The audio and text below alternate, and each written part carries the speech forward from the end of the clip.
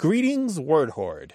We're here with an exciting option for you, a version of our podcast without any ads. That's right. No advertising interruptions, just the content you love, ready to go in your favorite podcast apps like Spotify and Apple Podcasts. It's another way to support the show, ensuring that we keep bringing you the word stories and language explorations that you love. Try it at waywardradio.org/ad-free. And it's affordable. For just a small subscription fee, you can enjoy A Way with Words uninterrupted, except by us. Plus, it makes a great gift. Know somebody who loves language as much as you do? Give them the gift of words. Easy to sign up, easy to enjoy. It's the same A Way with Words, just streamlined for your listening pleasure. Go to waywardradio.org/ad-free. Support us, support the show, and enjoy an ad-free listening experience. waywardradio.org/ad-free. Thank you. You're listening to A Way with Words, the show about language and how we use it. I'm Grant Barrett. And I'm Martha Barnett. A few weeks ago, we talked about that German term for a short distance, Katzensprung. Do you remember that, Grant? Yeah. Mm-hmm. Yeah, like a cat's leap or a cat's spring. It's sort of the equivalent of a stone's throw. You know, it's not a very long distance. But there are lots of other approximate distances like that are very picturesque. For example, in Greece today, if something's nearby, you might say that it's one cigarette away in a tsigarodromos, which is the distance that you can walk while finishing a cigarette. And in Australia, if something's far away, either literally or metaphorically, you might say it's not within a bull's roar. And that's because a bellowing bull can be heard for a long, long way. I know you've talked about this before, Grant. In Boston, you might hear people joking about a unit of measurement called a smoot, which is 5 feet 7 inches. And that stems from a prank at MIT in 1958 where fraternity members used one of their pledges, named Oliver Smoot Jr., as a unit of measure to determine the length of the bridge that connects Boston to MIT's campus in Cambridge. And smoot does appear in the American Heritage Dictionary. It says, interestingly, Smoot went on to become the chair of the American National Standards Institute and the president of the International Organization for Standardization. That's outstanding. How perfect Isn't is that? Great? Smoot. A Plus a smoot. fun name to say. Yes. It reminds me of all the teasing on Reddit that the Americans get from the rest of the world, basically, of how we'll measure anything by anything else, as long as we don't have to use the metric system. We'll say it's as big as a baseball field, or as big as a football field, or one Empire State Building tall, or it's 2 car lengths, or something like that. But we won't say like 10 meters, Right. Just avoid it. If we can avoid using the metric, we will. Oh, why haven't we switched to metric yet? English is an odd one, and we know you've got something you'd like to share with us and everyone else. Give us a call, 877-929-9673. Email words@waywardradio.org or go to our website and send us a comment from there, waywardradio.org. Hello, you have a way with words. Hi, is this Martha? My name is Andrew. I'm from Fort Worth, Texas. Hey, Andrew. Welcome. Hi, Andrew. Welcome to the show. Hey, Grant. So I work in a retail chain, and I sell paint. And I ran across a really weird thing that happened with my language, which I didn't know I did, which was I used the word preach. And it was just a quick interaction. The guy grabbed his paint and he was running off. And then I handed him some paint sticks. And then I was just like, okay, preach. And he kind of whipped back around and gave me a look. I go, oh, did I forget something? And he just goes, what did you just say? I was like, I said preach. And he didn't know what that meant. Said he had never heard somebody say it. And it was just short for, I appreciate you. I appreciate it. Uh-huh. So I had no idea that wasn't a saying. And I swear I've heard people say it, but now I think I'm crazy. And I'm like, am I? No, not Dr. Grant says no. Yeah, preach is legit. Yeah, well, and I was like, of course, if anybody knew, I know you're like the slang guy, and maybe Martha can even tell me that the ancient Mayans used to say it. Yeah, as Aristotle once said, Yes. preach, dude. Yeah, preach, dude. Yeah, it totally happens. How old are you, or what decade are you in? I'm actually 32, so I'm not young, but I'm not old yet. Okay, that's ballpark. The earliest I can find it in print, although I'm sure it's much older, is 1984 in a newspaper article about college or teen slang. But you do find it as preach dude or really preach or totally preach or much preach or just preach. And you can also have it as a non-preach, which is I do not appreciate that or it or Ooh. you. But before that, as early as the 1950s, appreciate was just appreciate. It was an abbreviation, but not as short as preach. Up through the 1970s. And it was a shortening of appreciate, but also it was a short of appreciation for things like music appreciation or art appreciation classes. So you might say, I've got to go to music Oh, appreciate or I've got to go to art appreciate. Mm-hmm. All teen or college slang. So it's got a longer yeah. history than that. I would have never guessed. I thought this was something that may have just started here in the last couple of decades, but back to the 50s and stuff, I would have never guessed that, especially catching, because this was an older gentleman. So, Yeah. I mean, maybe he just hadn't heard the preach. Yeah, variation. it's not that common though, Andrew. It isn't really that common, Well, that figures. Yeah, but it's fine. Go ahead. You have my permission. Just Just- Yeah. look at him, cock an eyebrow and say, "Excuse me?" Next time he's just, I don't Like, know. you don't know what that means? Uh, Oh my gosh. Well, I really preach. Seriously. yeah, well, we appreciate your call, dude. Thanks for it. Andrew, take care. Thank you. Take care, guys. All right, bye-bye. Bye, Andrew. Bye-bye. This show is about language appreciation. 877-929-9673.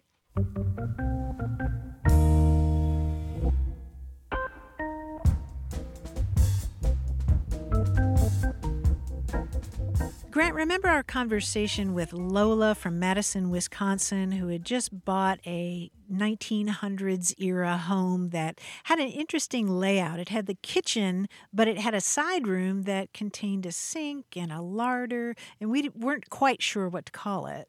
Yeah, we had a lot of suggestions for her, but our listeners all seem to come to an agreement that we should have come up with another word. That's right, the word scullery. We heard from Christine in Texas who said, what's really interesting is that the scullery is making a comeback in modern kitchen designs as a cleaner way to host dinner parties. With all of the open concept kitchens, it's becoming more popular as a means to keep the prep dishes and dirty dishes out of sight. It sounds like a return to form rather than a new idea. Mm-hmm. Yes, someone else who took us to task was Eddie Muhlenberg, who said in South Africa, where I'm from, it's called the scullery, but it can hardly be regarded as delightful or quaint because as a result of apartheid, it was historically the area in white families' kitchens for black domestic workers. So it's a very small area, functional with sink and cabinets, but quite separate from the main part of the kitchen where food prep and cooking take place. We always appreciate your additions and corrections to what we say. You can always give us a call, 877-929-9673, or send your thoughts to words@waywardradio.org. Hello, you have a way with words. Hello, this is Carol in Williamsburg, Virginia. Hi, Carol. Welcome to the show. Well, the phrase that I've often wondered about is making something from scratch. And of course, my mom must have said it to me, and it seems like a phrase that everybody knows. So I wondered its origin, and was it ever in a certain specific area of the country and spread, or if you found that out about it. When you say making something from scratch, you mean like cooking something in the kitchen? Yes, not a meal. I mean, I've always used it pretty much primarily in terms of baking. Like saying, oh, that was made from scratch. And it's become like a compliment, like, oh, you made it from scratch. You know, you didn't buy it in a box. Right, right. Well, what's really interesting about this phrase is that it has a very, very literal origin. It just refers to a line scratched in the ground to mark the starting point of a race. So if you have competitors lined up at the very beginning and nobody gets a head start in the race, then they're all starting from scratch. Nobody has a special advantage or a head start. They're all starting from nothing. Okay. All right. Yeah, the original image was runners. And you also see something similar in boxing. It used to be that in a boxing ring, there would be a scratch or a line drawn across the ring, and then opponents would come up to that scratch from the opposite corners to start the match. And so they would literally come up to the scratch or come up to scratch. And so if you're up to scratch, you're ready to meet your opponent.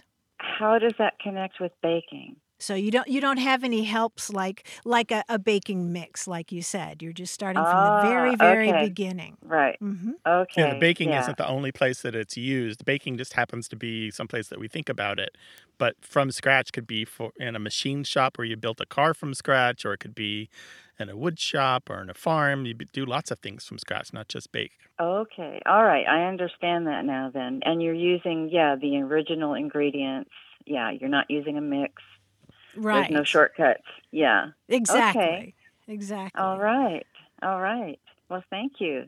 Sure thing. And now you'll think of us every time you're baking, right? Or if I say that to somebody, I made it from scratch. Yes. Mm-hmm. Thank you. Excellent. All right. Thanks for calling. Okay. Take care. Oh, you're welcome. Bye-bye. Bye-bye. Bye-bye. One of my reference books, I wish I'd have recorded which one, said, why wasn't a company smart enough to make a product called Scratch so that a homemaker could honestly say that they made their cake from scratch? Brand name Scratch. I'm surprised nobody's done that. 877-929-9673.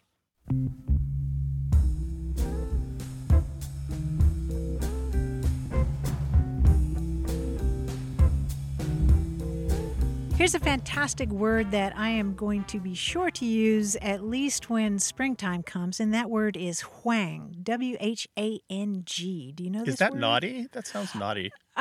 It does sound kind of naughty. There is a version of it, though, that was used in New England and mostly Maine around the turn of the last century to mean a house cleaning party. You would invite your neighbors to a whang, and they would help you clean up your house. How does that work? What do they get in return? I guess they come over to your house another day and... Yeah, I think it's like a barn raising or something. But but I would love to. And I don't know if my friends would like it, but to invite people to a whang. I came across this article in the New York Times from 1888, and it talks about a woman who issued cards for an afternoon party at her home, terming it a whang. And it says, a whang is a house cleaning party, and some of the ladies are sorry that they didn't dress accordingly. Apparently, not everybody in that area of Maine knew that term, but it's in the Dictionary of American Regional English. That would be one way to go to the party, but I wore my nice clothes. Yeah. I can't really help with the oven. See ya. 877-929-9673.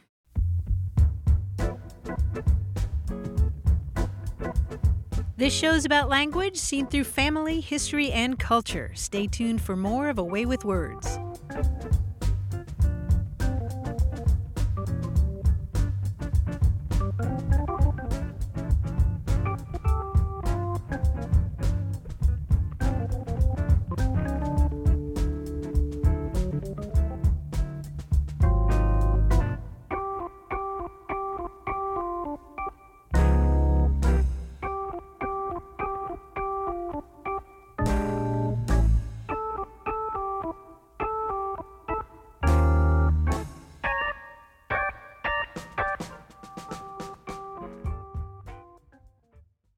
Got a minute?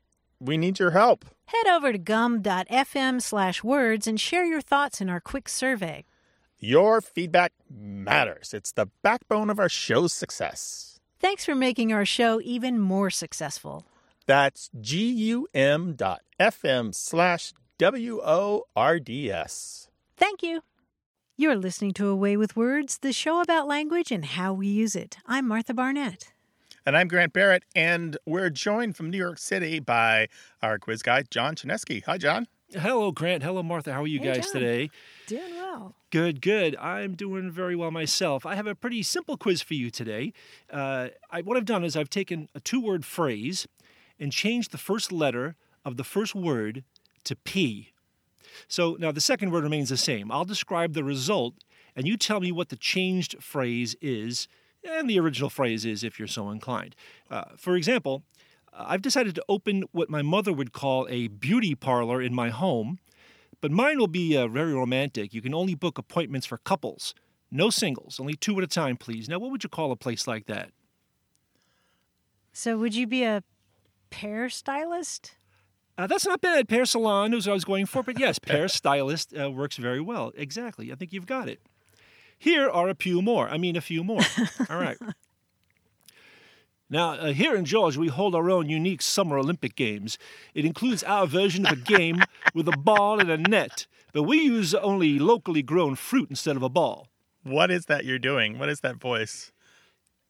Well, that's my Georgia accent. Is that what that is? Oh. Peach volleyball. Peach volleyball, indeed, yes. Oh, it's gone pad. Very good, very good. I'm sorry, Georgia. I apologize. Sorry, Georgia. Now, I know I don't have much experience in city planning, but hear me out. Suppose we took a city just west of Dallas, Texas, and relocated the entire place just off the Gulf of Mexico. That way, we could ship goods directly there. Port Worth. Fort Worth, yes, nice. As opposed to Fort Worth, of course.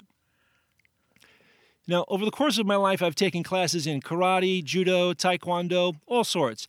But invariably, I get halfway through the thing and I just stop. Ooh. Partial arts. Partial Ooh, arts, yes. Excellent. Grant's on a roll. Yes, very good. It was an obscured sign that for martial arts that actually inspired this quiz. That's awesome. Funny. Yeah. Now, this restaurant in Tokyo is famous for its chicken dishes. The secret is every day they use a super-fast railway to deliver young hens straight from the farm. The pullet train. The pullet train, yes. Very good. Oh, that's good. Welcome Hogwarts students to London Heathrow Airport. Now, as you know, you're not allowed to bring any magical liquids, elixirs, brews, filters, whatever, on board the plane. Now, just to be sure, we have a device that will find and identify such things. Potion detector. That's it, a potion detector. Nice, Martha. Anyway, that's my pea change for today. You guys did fantastic. Congratulations. Oh, John, thank you so much. That was a real workout.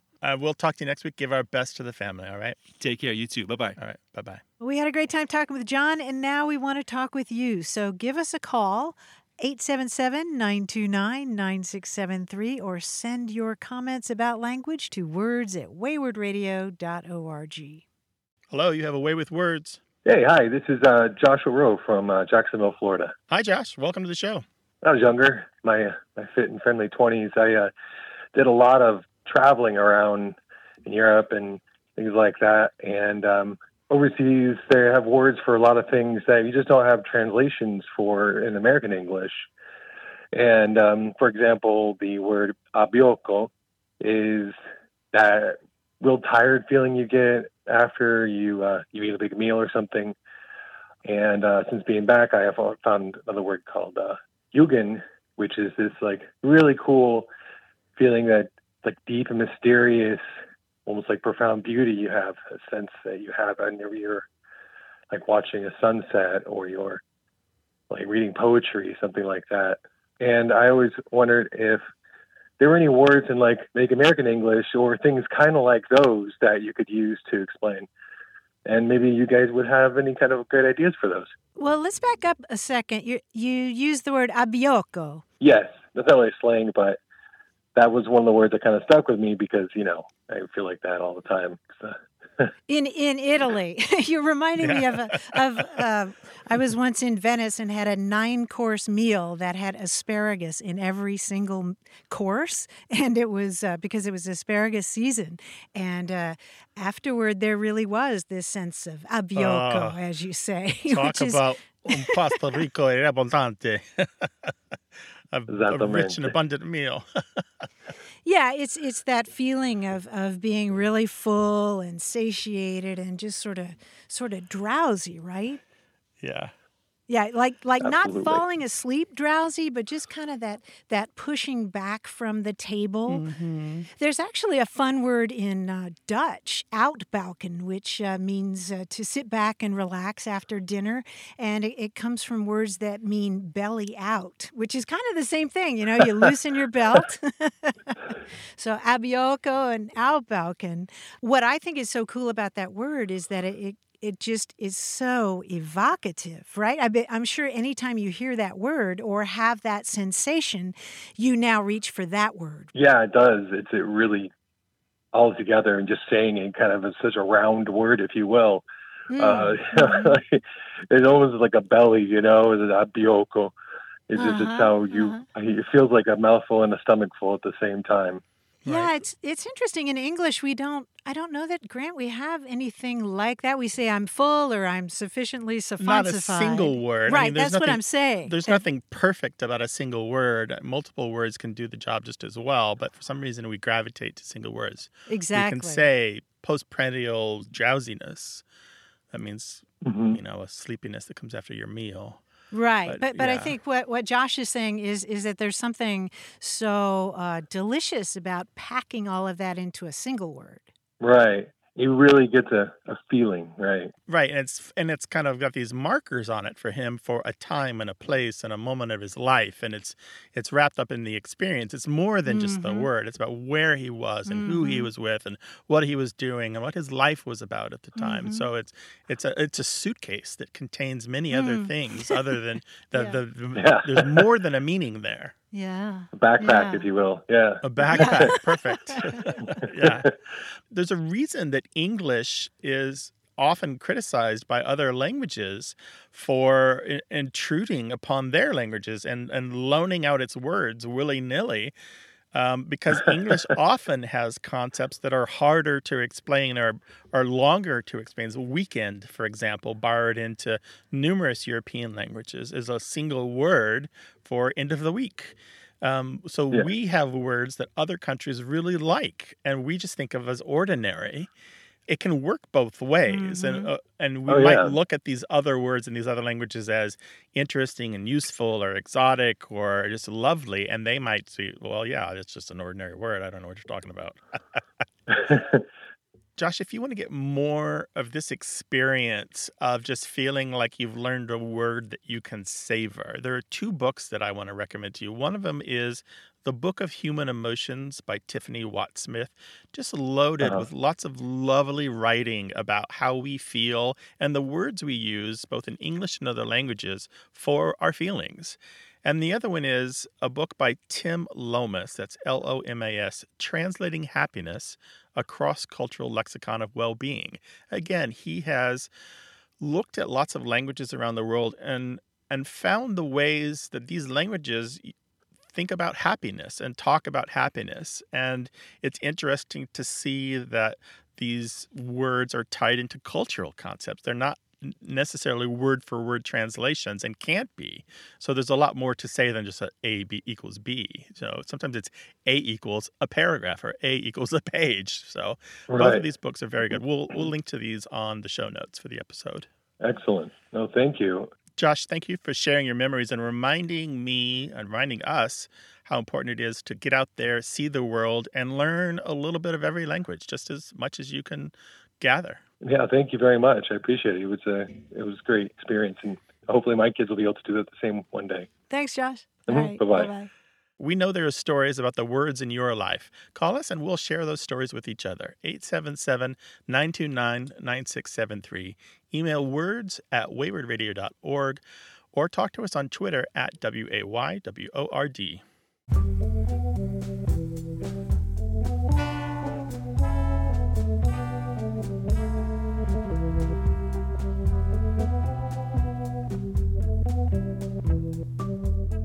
If you need a synonym for sleepy or sluggish and you're just too tired to look one up, you can always use the word sloomy, S-L-O-O-M-Y. A sloom is a light sleep, and used as an adjective, sloomy means sleepy or sluggish. Oh, and it sounds like it too, right? Doesn't it? I've had it slummy. It reminds me of watching puppies play, and then they run themselves ragged, and then they just get all sloomy. Yeah, they just flop down. 1 minute Yeah. they're erratic and crazy, and the next minute they're just asleep. Sloomy Puppy. Oh, that'd be a great name for a band. Ooh, it would. Maybe I'm thinking of Sloomy Skinny Puppy.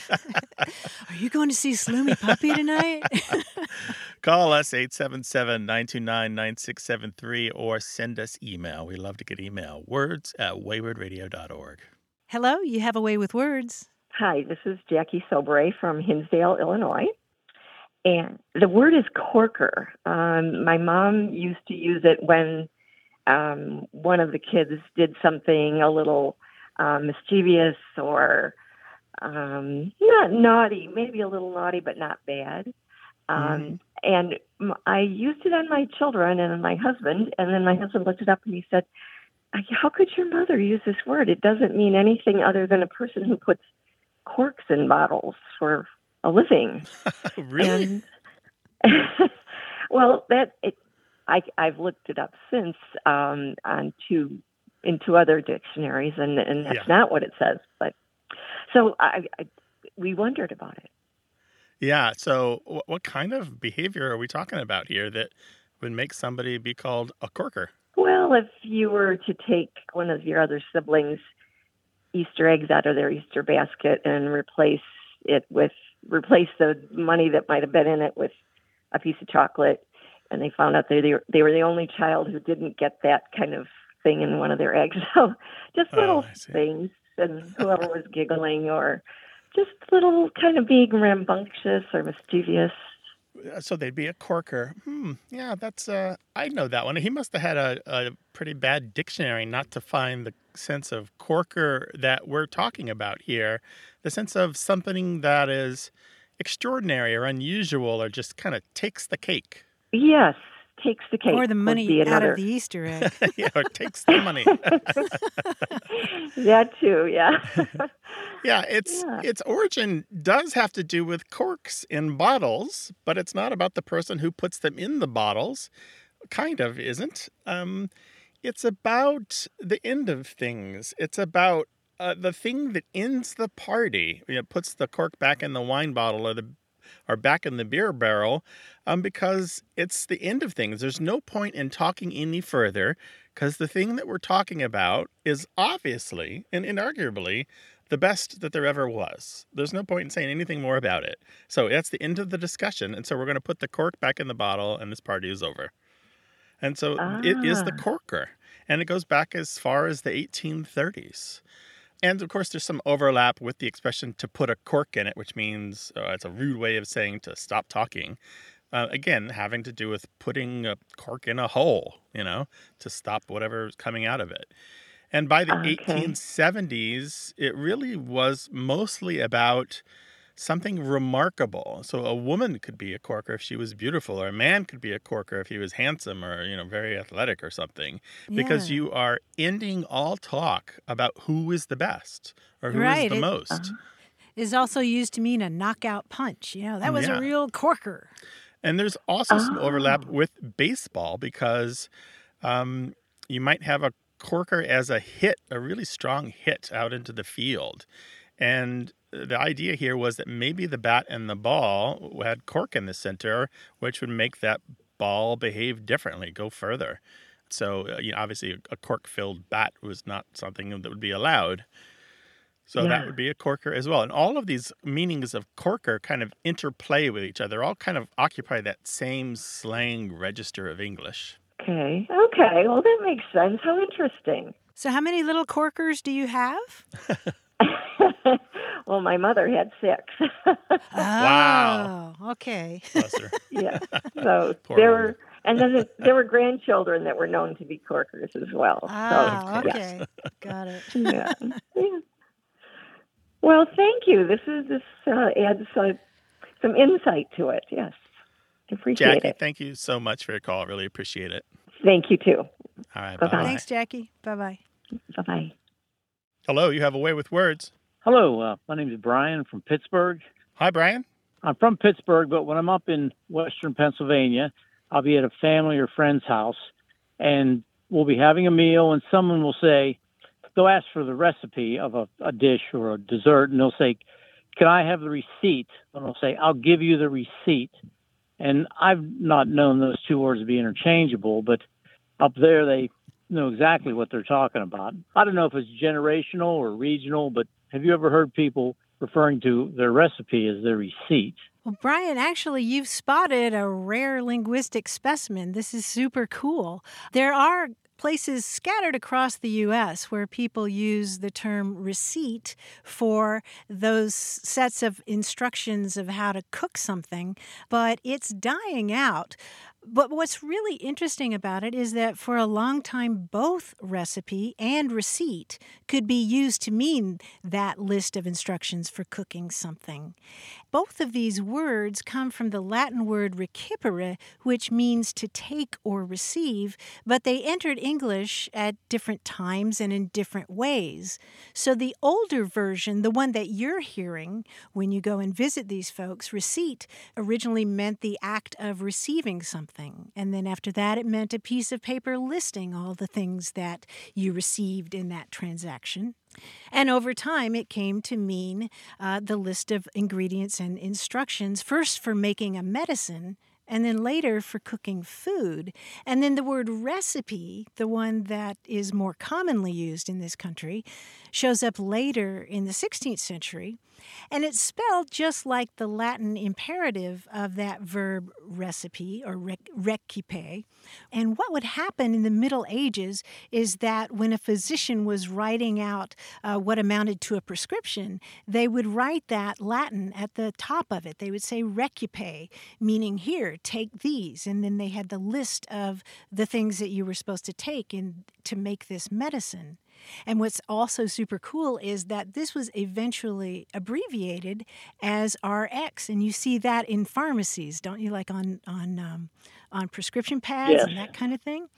So the term recipe went from meaning a list of instructions for making medicine to a list of cooking instructions. And then, as I said, for a long time, those two words existed side by side in the language. And there was a time when receipt was the more fashionable term and recipe was considered a more commercial term. But now the tables have turned, so to speak, and you're going to hear fewer and fewer people say receipt for that list of instructions. It may well die out in another generation or so. Wow, that's more than I had anticipated. That's very interesting.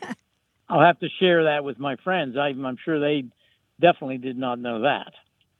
Yeah, well, do that at your next dinner table conversation. It's safe conversation. That's very good. I do appreciate the information, and I enjoy your show. Oh, well, thank you so much for calling. We really appreciate it. And go Stillers. Yes. Thank you very much. All righty. Thanks, Bye-bye. Brian. Take care. Bye-bye. Bye-bye. Well, if there's a word that comes up in conversation at your dinner table and everybody's curious about it, we'd love to hear about it. So give us a call, 877-929-9673. More about what you say and why you say it. Stay tuned for more of A Way with Words. Hey, we've got something special for those of you who love our show but could do without the ads. That's right. Imagine A Way with Words, the same engaging conversations, the same deep dives into language without advertising interruptions. We're talking about our ad-free podcast feed. It's sleek, clean, and it's just for our supporters. It's at waywardradio.org/ad-free. It's inexpensive, easy to sign up for, and works with all major podcast apps like Apple Podcasts and Spotify. It's an affordable way to support the show and get a seamless listening experience.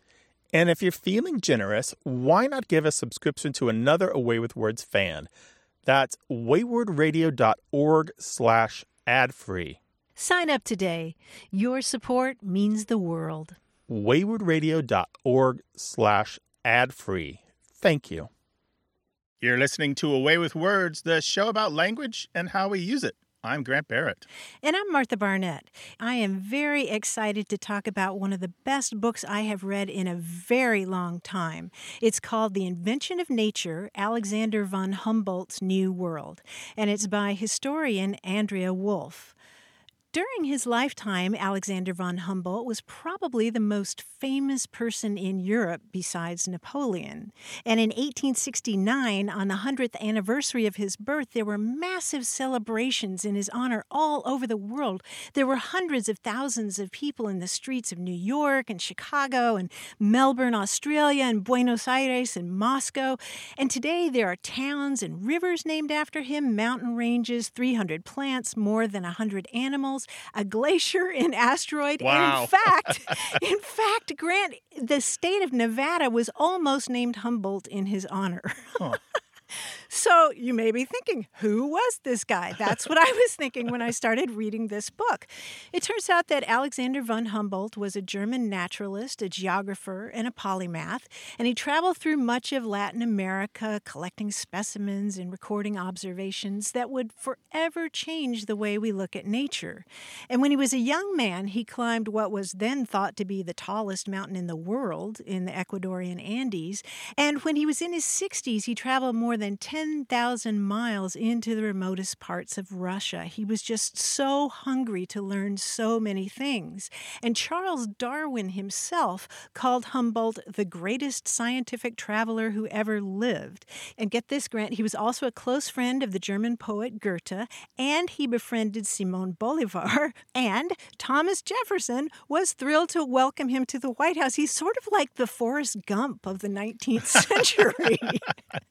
So why don't we still hold Humboldt in such high regard why doesn't he have like the popular consciousness that Einstein has, for example?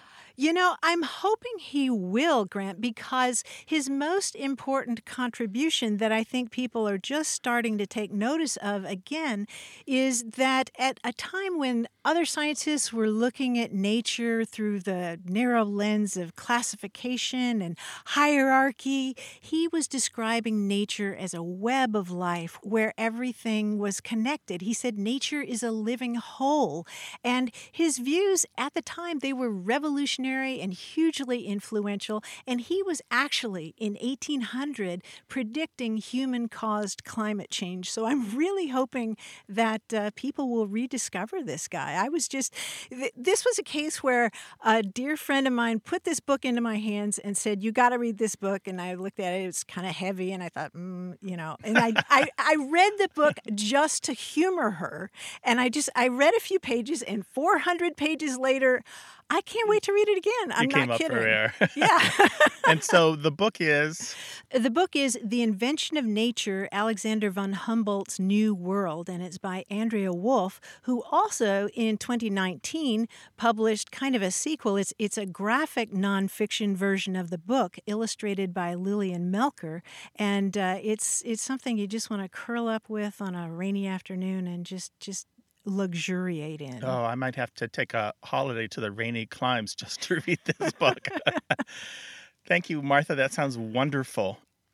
I don't think my book choice could be more different, Martha. It's A Brief History of Everyone Who Ever Lived, the Untold Human Story Retold Through Our Genes. Oh, wow. By Adam Rutherford. You know, the more I have become interested in historical linguistics, the more I have become interested in historical genetics.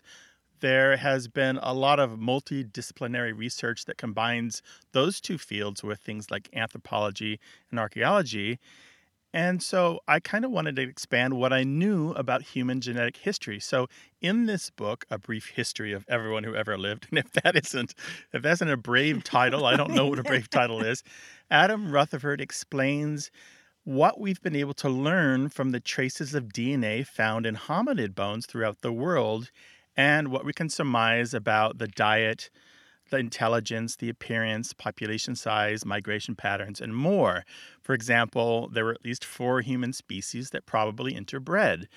We know something about the whys and the wheres of redheads. We have strong clues about how many times the Americas have been settled and by whom. We can determine which populations of the world today have the most Neanderthal DNA, and we know that it doesn't make them dull-witted. Mm-hmm. But one thing that book does a really good job of is defeating our expectations that we will learn everything about ourselves through ancient DNA or that will ever have a Jurassic Park moment and, for example, raise a Neanderthal clone. Rutherford is constantly regretful about how insufficient our language is to describe DNA in anything but scientific terms, how metaphors fall short or mislead. Calling DNA a map, a manual, or an epic poem can help us understand it. But, our genes are not instructions or blueprints. And language like that, he says, doesn't really help us recognize the fundamentally probabilistic nature of our genes. That is, that it's kind of each gene is a dice roll. It's not an off or on. There's a lot that goes into deciding what that gene will do. But as he says in the final analysis, there's an interview with him in the back that is very instructive. And he says, genetics underwrites all biology. It is the language that evolution is written in. And so I guess that's one metaphor he can't stay away from. Right. Grant, what does it mean that I am reading about the invention of nature and you're reading about the history of everybody who ever lived? Dorks. In any case, these are the books that we've been enjoying lately. We'd love to see pictures of the stacks of books next to your bed or couch. Send them along to us on Twitter at WAYWORD. Or if you'd like to just explain what you're reading and why you're really liking it, send us an email, words@waywardradio.org. Hi there. You have a way with words. Hi, this is Barb from Boston. Hey, Barb. Hi. And I'm calling because in a previous life I had, I was a banker on Wall Street, and I worked for a British bank. And we had a situation one day where we got some mail in and it landed on my desk, and it was from a Nigerian prince, and it was a wonderful offer for the bank. And everybody laughed, and I was told, oh, that's a tizzy. You have to send that to the tizzy hunting office. I thought it was a joke, but apparently this bank in London had an office that was called a tizzy hunting office. And so I found the envelope it came in and sent it off and didn't hear anything more about it. But I always wondered what in the world a tizzy hunting was. I never had another instance of it happening there. And over the years, I've always mentioned tizzy hunting when I've seen a scam or a fraud, and everybody looks at me strangely. Then I figured, you probably would be able to figure it out for me. And nobody at the office really ever said more to you about tizzy or tizzy hunting? I was new, and they didn't explain it. They just said, that's a tizzy. And that was it. And because I was learning a lot, and there were other things going on, we never had another instance of it. Mm-hmm. And I looked it up in the directory, and we actually did have a tizzy hunting office. Really? How about that? Yes. I want to see their stationery. Well, that would be so cool. It's funny that you should mention the stationery, Martha, because that is one of the scams that tizzy hunters are on the lookout for. Sometimes people will write innocuous letters to banks hoping to get, it's less common now, hoping to get something back on official bank stationery that they can then reproduce to make scam letters on stationery. Huh. Okay. Yeah. Interesting. This was in the days before email. It was in 1981, so it was many years ago. Well, I have a little bit to tell you, and then I have a bit of speculation. So I'll tell you the things that I know for sure.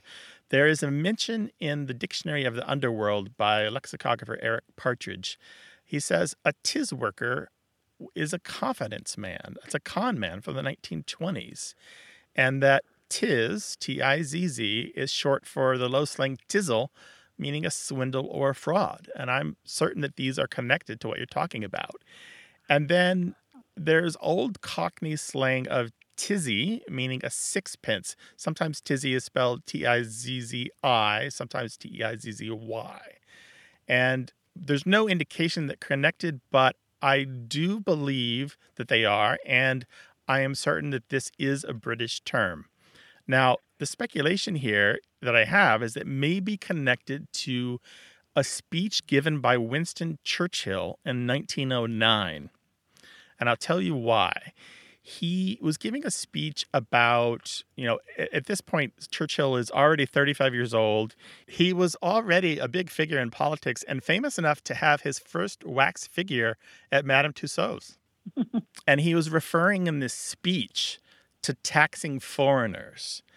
And he used the term tizzy hunting, just as you used it. How about that? Huh.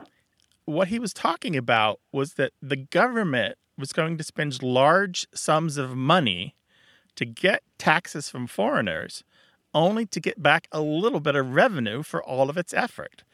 And what he meant was that they were going to get these tizzies, these sixpence, from these people when they were spending so many millions of pounds. He thought he was making an important point, but his audience didn't understand. It was new slang to them, so they just kind of sat there and didn't respond.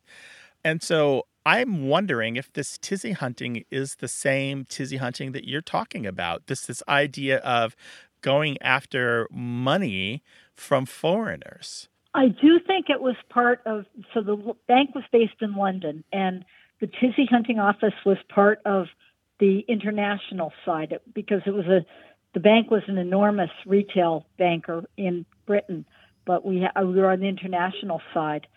And so that might make some sense. It definitely fell out of flavor. They don't use it anymore, apparently. No, I only found, otherwise I found tizzy used in the way that you use it to refer to fraud outside of this dictionary of the underworld, only in one other source. It's really just not that common. But I got to tell you, I've added this to what I call like my permanent hunt list, where anytime I come across a new resource, like a great new reference book or a great new website, I will look for this and just see if there's something new that I can find. Well, that solves that. Because whenever I see some new fraud, I say, "Oh, that's a tizzy," and everybody stares at me. Yeah. Well, thank you so much for calling. Well, thank you. Thank you, Barbara. Really appreciate your call. Take care now. Well, thank you very much. Bye-bye. Email us, words@waywardradio.org, or give us a call, 877-929-9673.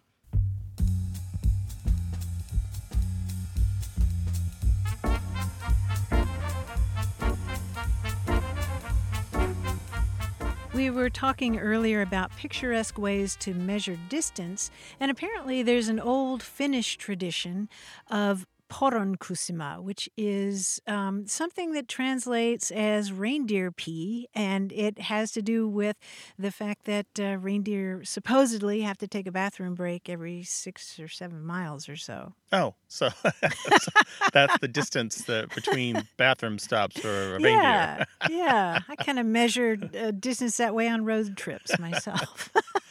Reindeer known as caribou in North America usually. That's right. Yeah, I lost that. I played the Learned League trivia, and I actually missed that question, so it's stuck in my brain. 877-929-9673. Hello, you have a way with words. Hi, this is Kimberly, and I'm calling from Harrisonburg, Virginia. How are you today? Doing great. Thanks for calling, Kimberly. What's up? So I have a question about a word. My family on my mother's side is rather large. My mom was one of 9 kids, and growing up, they ate a breakfast food. Now, they were pretty poor back in those days, but this was a very normal breakfast that they had all the time, and it was called scorns. And what it is simply just biscuit dough fried. You literally just grab a hunk of biscuit dough and throw it in the frying pan and fry it. And so, each one kind of has different shapes. And then you serve it with butter, and that's it. And so we will have these when we have our family get-togethers, such as for Christmas or other things. But we've always just wondered, where does that word come from? Because we've never met anyone who knows what they are.